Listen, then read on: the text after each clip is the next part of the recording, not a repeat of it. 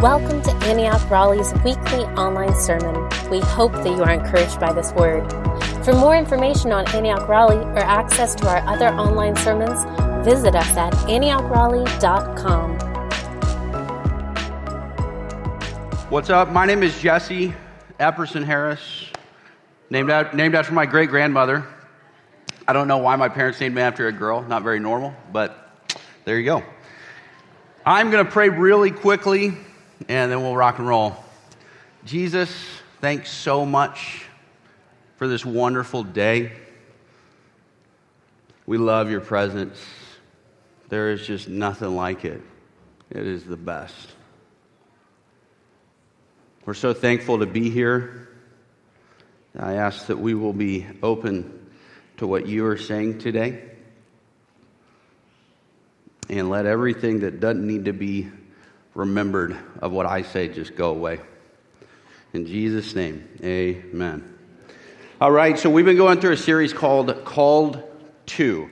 So we've done Called to Healthcare, Called to Follow Jesus, Called to Business, which I was a little offended that I didn't get asked to be on the panel. But that's okay, I've gotten over it. And today I'm going to do, I went back and forth on what I wanted to call it, but called to follow the way of Jesus, called to the Sermon on the Mount, called to the Bible is kind of where I landed. So pick whatever one you like of that. And I'm just a normal dude. I have a wife and 4 kids, and really busy with work right now. So if the sermon's a little rough around the edges, I apologize. I do want to say, as I was walking out of Food Lion last night, late night run for milk so that our kids wouldn't wake us up. You know how that goes? And God has always talked to me by finding money on the ground. And so sometimes it's like lots of money, and sometimes it's just a penny. But last night I walked outside and there was a dime just sitting on the ground. And man, it made me so happy because I've been nervous about this sermon for as long as I've known I was going to do it, which is about 10 days. And I think it's because I feel the weight of this sermon a lot, right?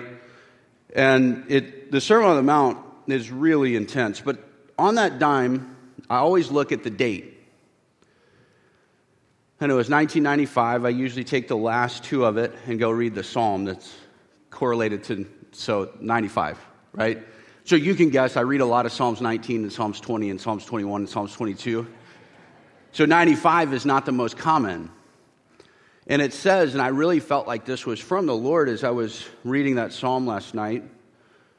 It says, and if you hear God's voice, do not harden your heart like the Israelites did at Meribah. And so my ask as I speak today is just that you're open to what God is saying. Right? That's all I ask.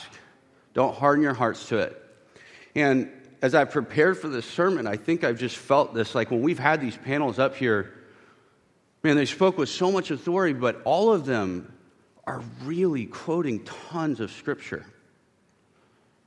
Because I really do believe that without the Bible, you can be a Christian and you can make it, right? I don't think that, there's a lot of people that are illiterate that follow Jesus. So I'm not trying to say that this should be elevated above Jesus, which sometimes we can do in the church. But we do have this blessed benefit of having this book that just like Israel did, they all knew the law. Right? They all knew essentially the 5 books of the Bible real well that they had. And so I want us to take this for what it's worth and use it to our advantage. So all I'm going to do today, this is just the book of Matthew. I've got little Bibles that break out the books, and then it's like one side has notes on it. So I'll show you all the notes that I have in for my sermon. Y'all want to see them? One line at the top. It says, upside down, inside out kingdom. And I'm just going to read the Sermon on the Mount, and I'll stop and pause. And hopefully I can make it all the way through, because as I've been praying about this week, I would read this out loud. I've read it, I don't know, probably close to 20 times this week. And I would listen to it in my headphones as I walked. And I said, Jesus, what would you say about the Sermon on the Mount? And I feel like he said, it's my pinnacle work. And I was like, man, that's intense. But then I felt like he said, yes, the words are, but it is my life that I lived. It is my work. And so as I read it, it humbles me when I read this. So I'm just going to start reading, and I'll pause and highlight some things. But my big ask of you guys is, whatever the Lord's highlighting to you, take that, meditate on that, right? So the first verse, seeing the crowds, he, being Jesus, now that we're clued into who he is, he went up on the mountain, and when he sat down, his disciples came to him. Some versions say his disciples came and sat at his feet. I just want to say that the disciples of Jesus release blessing and the word of the Lord if they are willing to come and sit at his feet.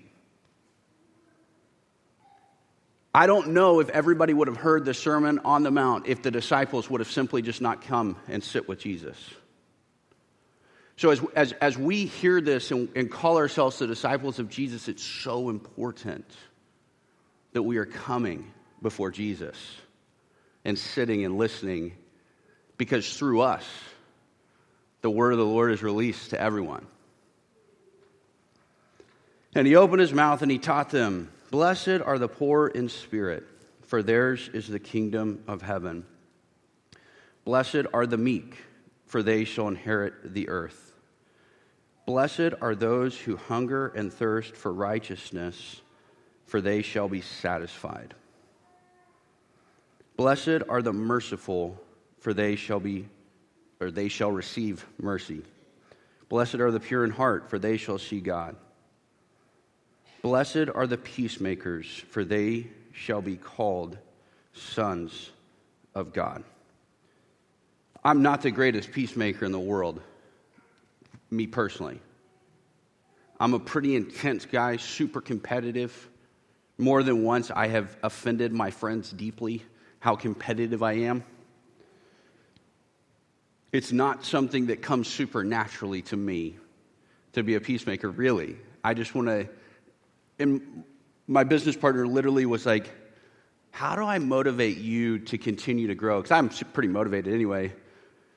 Just the other day, I just left a firm that I used to work for, started my own business. So funny. I just like beating the other guy that's trying to take over my office. And so he was like, dude, I just need to tell you to go beat somebody and you'll win. And that's who I am. But Romans 8 talks about, and I don't want to be jumping all over the Bible. I'm going to say a lot of Bible verses, but I'm not going to read a lot of them. Romans 8 talks about that all of creation is crying out for the sons of God to be revealed. And it releases even creation into their destiny, right? We've all seen the Chronicles of Narnia when animals talk. We know Lord of the Rings and trees talk. I'm not saying that's going to happen, but I'm not saying it's not. Right? If the sons and the daughters will rise up and really embrace being a son and a daughter, who knows what is going to be unleashed on this world? Right? It says in 2 Chronicles 16:9 that the eyes of the Lord search throughout all the earth to strengthen those whose hearts who are fully his.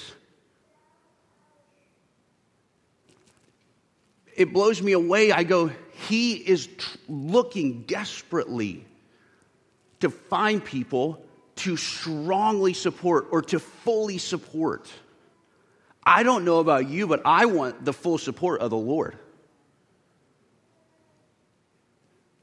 But man, what's crazy is that it's whose hearts are blameless, are fully yours.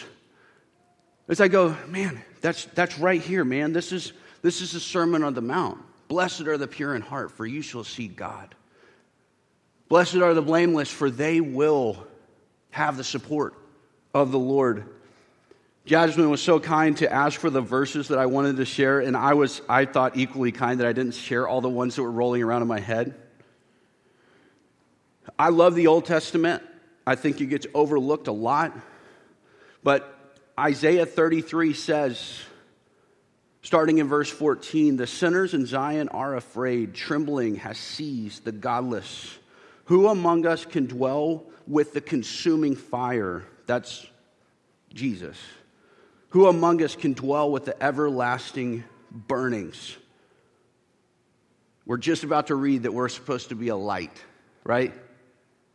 Who can? It's he who walks righteously and speaks uprightly, who despises the gain of oppression, who shakes his hand lest they hold a bribe, who stops his ears from hearing bloodshed and shuts his eyes from looking on evil. The pure in heart. Who can dwell there? The one that will shut their eyes from looking at evil. Right? The one that goes, I don't want any part of this dirty business. I don't want this. He will dwell in the heights. His place of defense will be the fortress of rocks. His bread will be given to him, and his water will be sure. If we make it to chapter 6, it talks about don't worry about a thing. Don't worry about what you eat or what you will drink. And what's a great thing is if you lay chapter 5 ahead of that and say, hey, if we can get these things right, all the rest of this stuff works out. Right? Okay, I'll keep reading. I'm taking too long. Blessed are those who are persecuted for righteousness' sake, for theirs is the kingdom of heaven. Blessed are you when others revile you and persecute you and utter all kinds of evil against you falsely on my account. Rejoice and be glad, for your reward is great in heaven. For so they persecuted the prophets who were before you. I have to stop again. I keep thinking I'm going to move a little faster, but blessed are those who are persecuted for righteousness' sake, for theirs is the kingdom of heaven. And blessed when others revile you and persecute you for my name's sake. I think we've totally missed this as a church. It's hard. I just left big-time corporate America, right? Where I'm afraid to stand up for righteousness. Where I'm afraid to say, I don't think that lifestyle is the best lifestyle. But you know what? Every time I would do it, oh, that's not true. I'd wuss out sometimes. But it's because someone's willing to, as I read the rest of the Sermon on the Mount, when it talks about, hey man, if you've been angry towards your brother or your sister, you're a murderer. If you've looked at a woman with lustful intent, then you're an adulterer. I mean, I'm an adulterous murderer, really. And so when I can completely tell somebody, hey, I don't think that's best for you. Just like I don't think some of the things I do are best for me. But the good news of Jesus is there's mercy. And there's grace. Okay, I'm going to keep moving. But hey, guys, do not be afraid to stand up for righteousness. And do not be afraid to stand up for Jesus. If you lose your job, well, guess what? Blessed are you. Blessed are you. You are the salt of the earth, but if salt has lost its taste, how shall its saltiness be restored? It is no longer good for anything except to be thrown out and trampled under people's feet. You are the light of the world. A city set on a hill cannot be hidden, nor do people light a lamp and put it under a basket, but on a stand, and it gives light to all in the house. In the same way, let your light shine before others, so that they may see your good works and give glory to your Father who is in heaven. Van referenced this last week, and I loved it. He just said, aren't we supposed to let our good works shine before men? That is what we're supposed to do. I love it. I mean, I think that's, yeah, man. And so it's like, this is the only other note that I made for the sermon. What are the good works that God is calling me to? Ask him. He wants to tell you. And he's looking for a heart that is fully his. And he will strongly support you. Say, God, what are the good works you have for me? I know you want to support me. Do not think that I have come to abolish the law or the prophets. I have not come to abolish them, but to fulfill them. For truly I say to you, until heaven and earth pass away, not an iota, not a dot will pass from the law until all is accomplished. Therefore, whoever relaxes one of the least of these commandments and teaches others to do the same will be called least in the kingdom of heaven. But whoever does them and teaches them will be great in the kingdom of heaven. For I tell you, unless your righteousness exceeds that of the scribes and the Pharisees, you will never enter the kingdom of heaven. So quickly, I listened to N.T. Wright briefly on, just help me understand the book of Matthew a little bit, just the layout. He was reorienting essentially the Torah, because this was written to the Jews. Matthew specifically was written to the Jews. So the Sermon on the Mount is Exodus in N.T. Wright's look. He's going, this is the new law. This is the new law. And what was awesome, he says, I'm not coming to abolish the law. I think he's coming to say, I'm setting the standard way higher. Amen. Right? And that's what's so awesome is, Jesus is so brilliant. Because I think it's in like Matthew 21, he basically calls out the Pharisees for being whitewashed tombs or really good looking on the outside. I come to church every Sunday. I have my quiet time every morning. I say my prayers. But inside, we're rotting. I've been there. It's a terrible feeling. We're not made to be duplicitous. We're made to be 100% authentic and raw. You have heard that it was said to those of old, you shall not murder, and whoever murders will be liable for judgment. But I say to you, that these are the loaded statements. He'll go, it has been said, but I say to you, and then truly I say to you. When you hear the truly or but I say to you, those are usually like the hey-oh moments. But I say to you that everyone who is angry with his brother will be liable to judgment. Whoever insults his brother will be liable to counsel. And whoever says, you fool, will be liable to the hell of fire. So if you are offering your gift at the altar, and there remember that your brother has something against you, leave your gift there before the altar and go. First be reconciled to your brother, and then come and offer your gift. Come to terms quickly with your accuser while you are going with him to court, lest your accuser hand you over to the judge and the judge to the guard, and you be put in prison. Truly, I say to you, you will never get out until you have paid the last penny. I love that Jesus just doesn't mince words. He's real clear on this.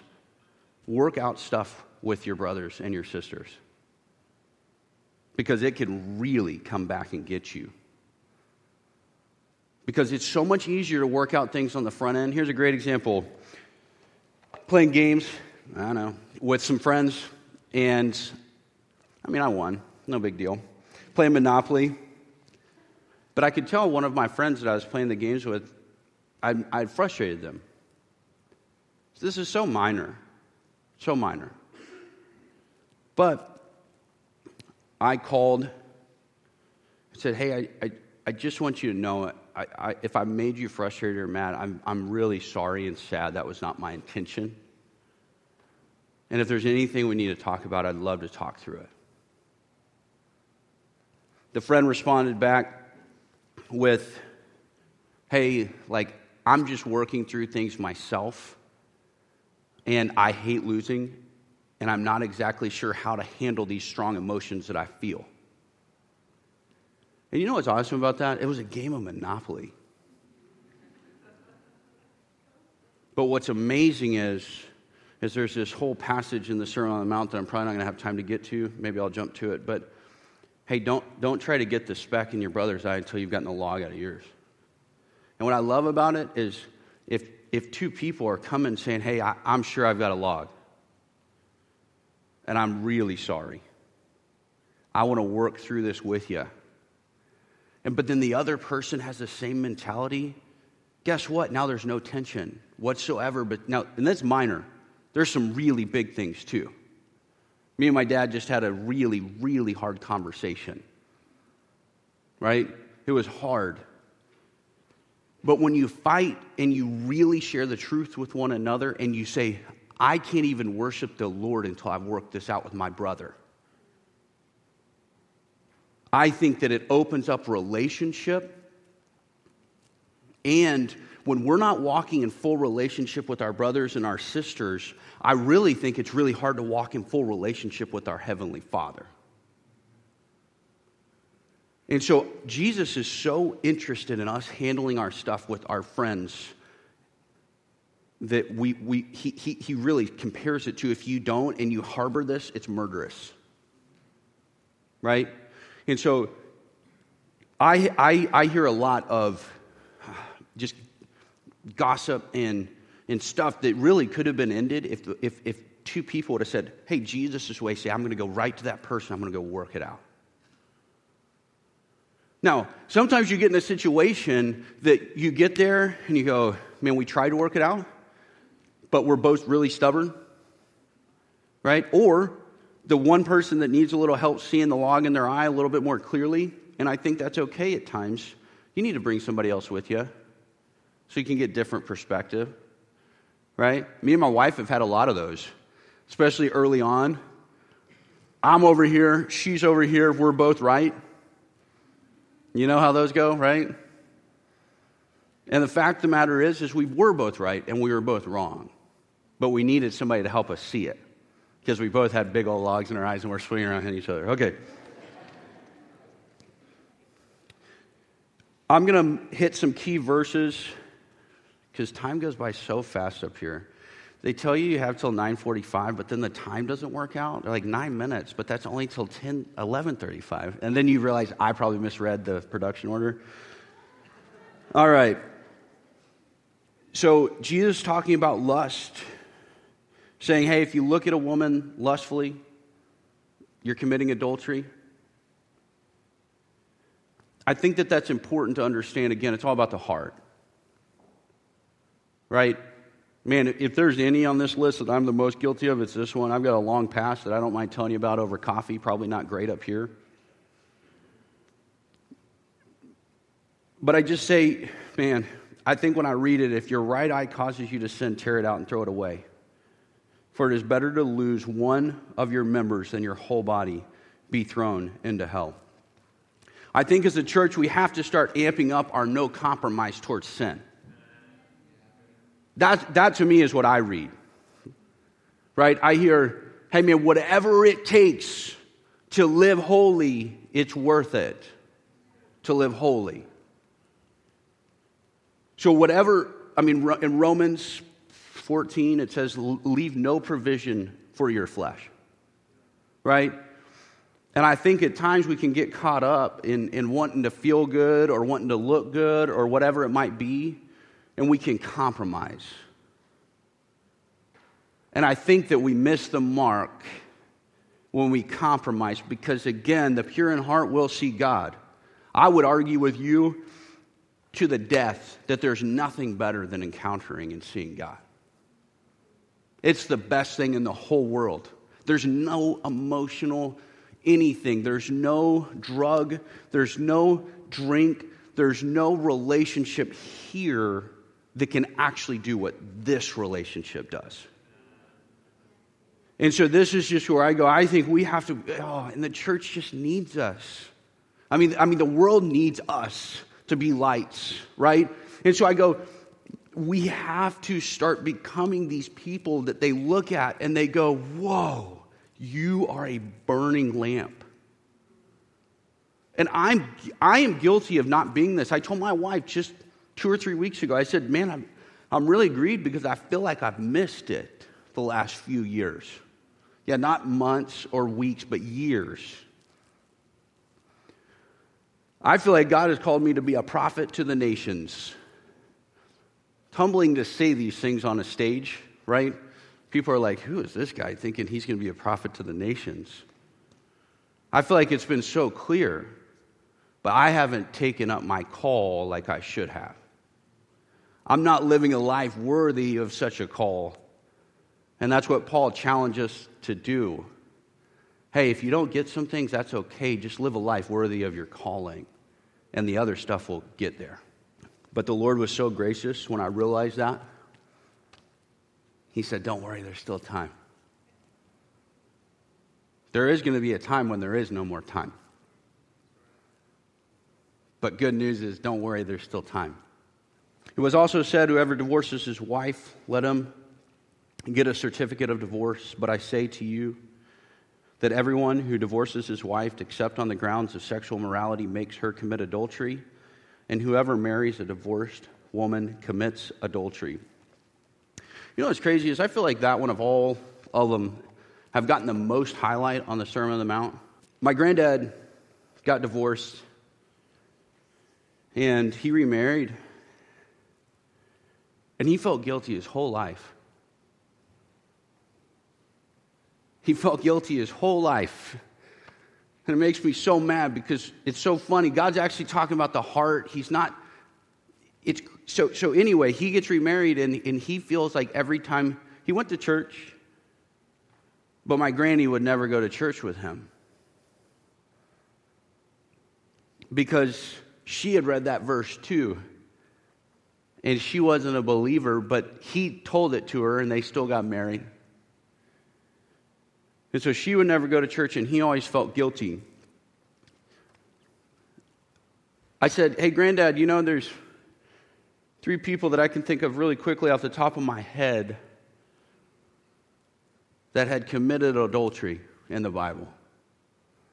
The woman caught in adultery. We know that one, right? What does Jesus say? I don't condemn you. Go and sin no more. Do you think if she got remarried that Jesus was going up to her and saying, hey, you remember this one? I'm serious. We have to understand the heart, in my opinion. I think we also have to understand the gravity that, yes, when you get married to someone else, that there is something that does completely take place where you become one. I'm not trying to undermine that. But I do think for some reason this passage has made people feel really bad. The woman of the well. Oh no, don't worry. I know you've had a few husbands, and the one you're with right now, you're not even married. But I think she was the first Samaritan to hear the gospel. I love it. I just love that Jesus is like, man, I'm here to redeem people. But he is laying a standard very high. I'm going to keep going. I've only got 2 minutes, too much to get to. Oh, man. I'm skipping oaths. Retaliation. You have heard that it was said, an eye for an eye and a tooth for a tooth. But I say, do not resist the one who is evil. But if anyone slaps you on the right cheek, turn the other one and give it to him also. It then goes into love your enemies. I want to hit this just super quickly. Hey, folks, let me tell you, if someone hurts you, Jesus' mentality was, hey, it's okay. Hey, they reset my time. I thought I read that right. So I just want you guys, I think we have a mentality that is much more the eye for an eye, tooth for a tooth. Right? I do it driving down the road sometimes. Man, you cut me off, I'm going to go cut you off. Little. But I think as a church, I'm just reading what the book says, right? I don't actually quite know how this plays out. We had a neighbor that kept kicking my son in the place you're not supposed to kick a dude, you know? And I finally told him, I said, hey, man, if he does it again, you need to go punch him in the face. Now, do I think that was an appropriate response? I think it was needed, but I wrestle with it.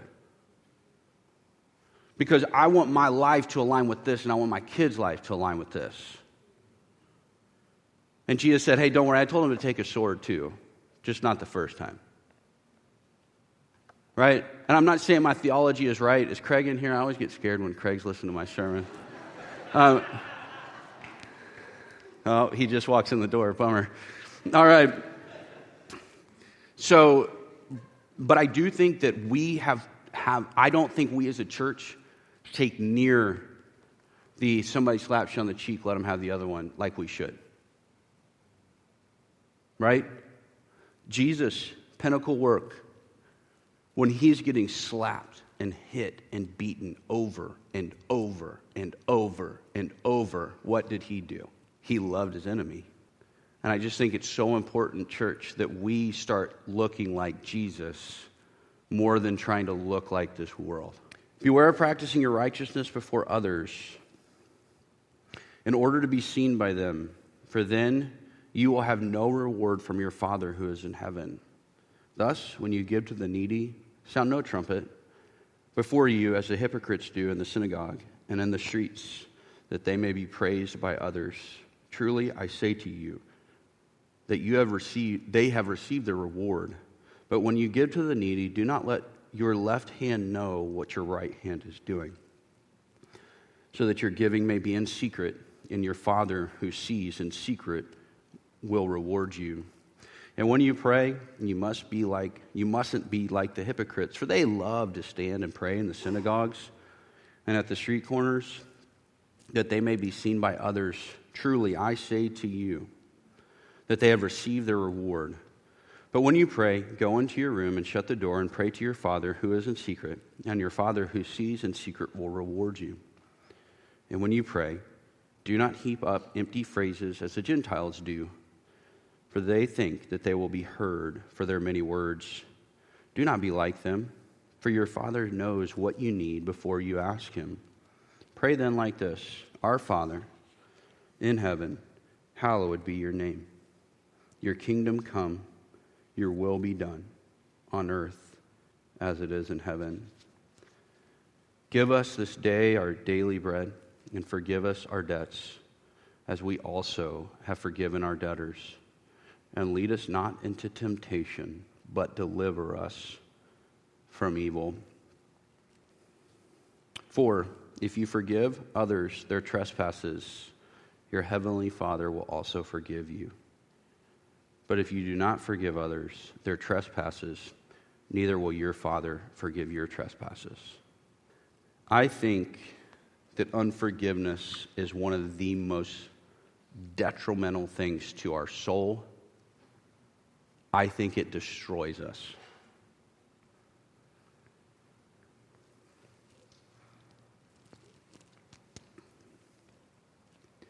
I think this verse is one of those verses that puts the absolute fear of God in me.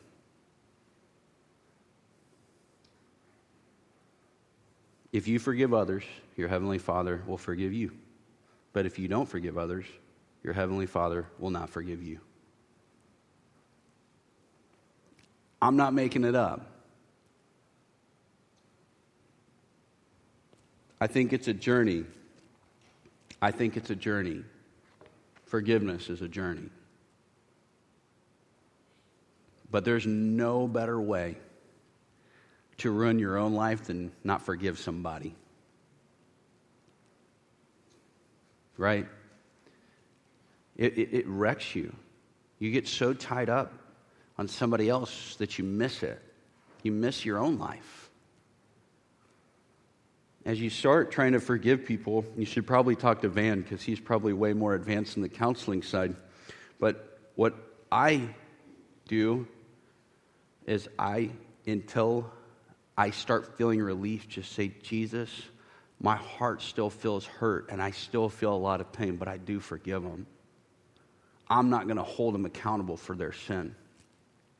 Doesn't mean I have to be stupid. Right? Doesn't mean that I have to go headlong and just act like I've forgotten about it. But it's not my right to judge them for their sin. Just like when the lady caught in adultery was thrown in front of the crowds, even the Pharisees, hey, who doesn't have any sin, they can throw the first stone.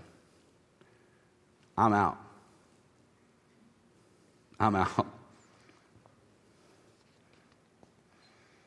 I think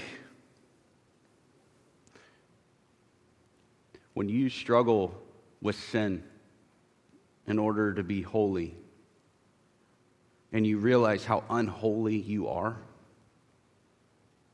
it becomes a lot easier to forgive people. It becomes a lot easier to not judge people. Because, man, I'm telling you, I am so guilty.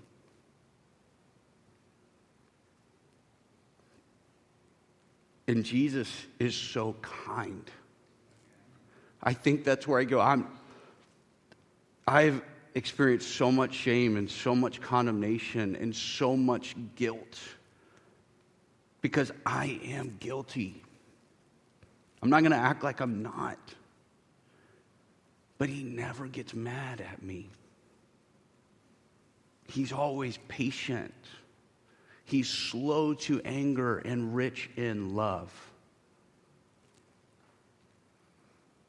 And so it's so enjoyable to follow his way, even though it really sucks sometimes.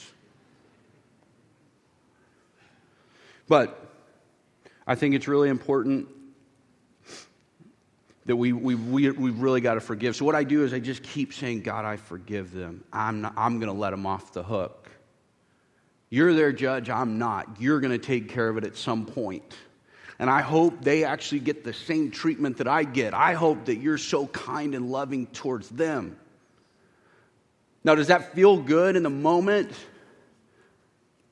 Not necessarily mentally, because I still have this I'm working through, but I'm working through it before God. And then what's awesome is it actually does feel great. Right? It actually really feels good to let people go. Right? And so I don't know what it is that you guys have to wrestle through and what you have to let go, but I think it wrecks people if you don't. My mom is a perfect example of it.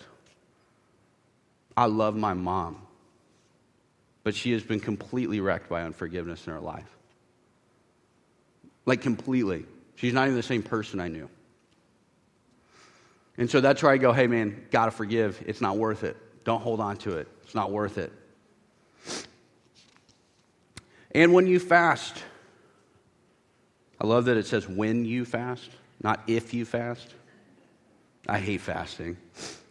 And when you fast, do not look gloomy like the hypocrites, for they disfigure their faces, that their fasting may be seen by others. Truly I say to you, that they have received their reward. But when you fast, anoint your head and wash your face, that your fasting may not be seen by others, but by your Father who is in secret, and your Father who sees in secret will reward you.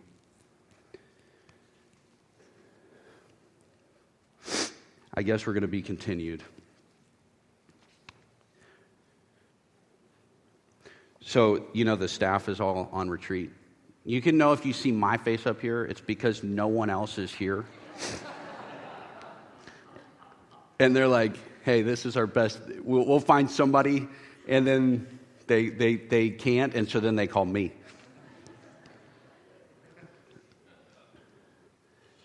I think that when I read the fasting, the praying, and the giving, the repetitive theme is they've received their reward. But if you do it in secret, your Father in heaven will reward you. When you're living for a reward that no one else can see, it creates this bedrock of faith, this anchor of faith. And I've got great news. Jesus is coming back. I don't know when. I don't know if it's in my lifetime. I don't know if it's in my kids, and I don't know if it's 10 generations from now. But I do know he's coming back, and I do know that I'm going to stand before him one day. One of the last parts that Jesus talks about in the Sermon on the Mount is, I just got to read it. He said it. It's so good. If you haven't read the Sermon on the Mount or spent a lot of time there, I'd highly encourage you to do so. Jesus says, not everyone who says to me, Lord, Lord, will enter the kingdom of heaven, but the one who does the will of my Father who is in heaven. On that day, many will say to me, Lord, Lord, did we not prophesy in your name and cast out demons in your name and do mighty works in your name? And then I will declare to them, I never knew you. Depart from me, you workers of lawlessness. We're all going to stand before him one day. He also has a parable about the sheep and the goats, but the main thing is, he goes, I don't know you. I think the Sermon on the Mount has nothing about signs and wonders, but it's about knowing Jesus. It's about getting your heart right before him. And what's really cool is chapter 8 is riddled with miracles in Matthew. I think as we get our life right and live for one reward, everything else comes in alignment. And so I would challenge you to say, I want to know Jesus. Because I want to stand before him one day, and I might not be able to say I prophesied. I might not be able to say I raised the dead, or even saw someone's baby toe healed. But I will get to stand before him and say, I know you. I know your heart. I know how much you care for me, and I know how much you care for your people. And I hope he'll let me in. I feel confident that his grace and his love is enough. But I also think he puts a very healthy fear in us that we've got to live a life worthy of him. If y'all will stand. It's always a relief when you start getting hungry and the band comes up. You're like, he's got to land the plane at some point, right?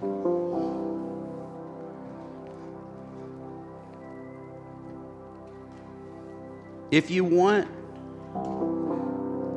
to come and get prayer, please come and get prayer. If you want to just come up and say, Jesus, I've missed it. I have had to do that a lot. It's okay to just come up. It's okay to do it in your seat. Sometimes there's something about coming forward that's important. But church, if we can all just start going for this hard, just us right here, we'll change the world. We'll change the world. All right, Jesus, thank you for your love. I'm so thankful, Jesus, for your kindness to me and your patience to me. And I'm so sorry where I've not lived worthy of your call. But I want to today. I want to take up my cross today, and I want to follow you. Let your kingdom come and your will be done. Amen.